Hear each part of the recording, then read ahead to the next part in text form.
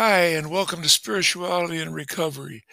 This episode is Spirituality and How to Become Happy, Joyous, and Free. My name is Jim Boylan, and I will be your host. Spirituality and How to Become Happy, Joyous, and Free. Step 1 says, we admitted that we were powerless over alcohol and that our lives had become unmanageable. Webster defines admit as to concede as true or valid. Being new to the program, I didn't have a clue as to what I was getting myself into. I didn't know if I believed that others would really be able to or even want to understand me. All I knew was something was wrong, horribly wrong.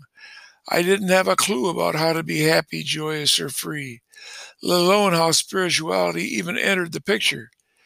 Every time I drank, I didn't have a problem.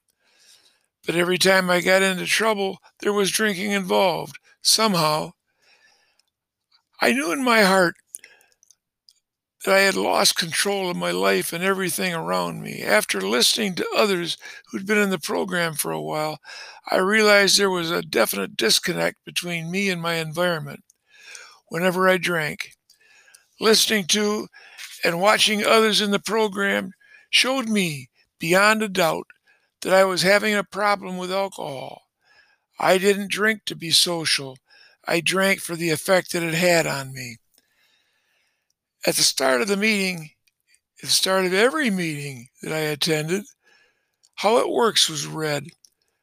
I picked up right away on the second paragraph where it said, if you want what we have and are willing to go to any lengths to get it, then COD, come on down. I was at my absolute bottom with nothing good that I could imagine ever happening to me. I quickly decided that I was ready to go to any lengths to get this program. The first step had real personal meaning to me, and so it opened the door to my mind slightly to this new way of life. You folks were showing me, in addition to telling me about it. Okay, I know that I have a problem with alcohol, and you may have some answers, so now what do I do? I learned that my thinking was not new from others at the meeting. After I'd been in the program for only a few weeks, I thought I had a unique event coming up, and I didn't know what to do. So I asked the groups. I'd been a witness in a criminal trial in another state a few months before entering the program. When we were there, we drank and played the fool every night of the week at the trial. I was there with a hard drinking, hard fighting, hard everything crew. It ended up in a mistrial. I was now being recalled to return for a retrial with my same crew, and I didn't know how I was going to handle the experience. First, the AAs thanked me for asking, telling me that they had similar feelings and experiences at weddings and other activities that involved heavy drinking when they were new, and this was a way that I was helping them. My help was by reminding them of what awaited them if they just went back out.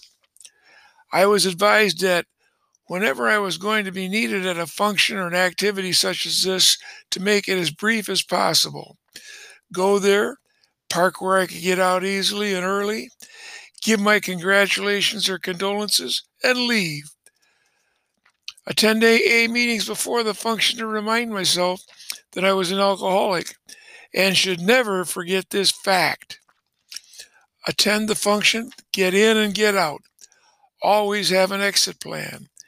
If out of town, learn when and where the AA meetings are in the area, and then attend them while there, telling the new meetings that you are new to the program and out of your element here, and that you would sure like to get some telephone numbers.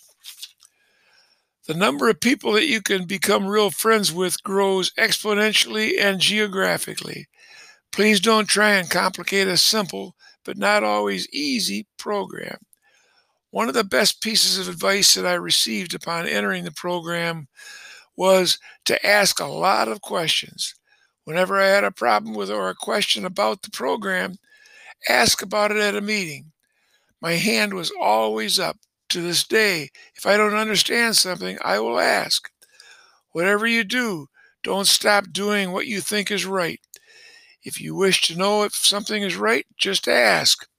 Then think it over, because all advice is not necessarily good advice. Don't be afraid of living. Be happy with the fact that you can now truly live and enjoy life. If you didn't drink or drug today, you now have a choice. Do you choose to be miserable, or do you choose to be happy, joyous, and free? The choice is yours and nobody else's. Choose wisely. This is Jim Boylan. Thank you for listening. Please let your friends know about us and let them know just how to reach us. Thanks again. So long.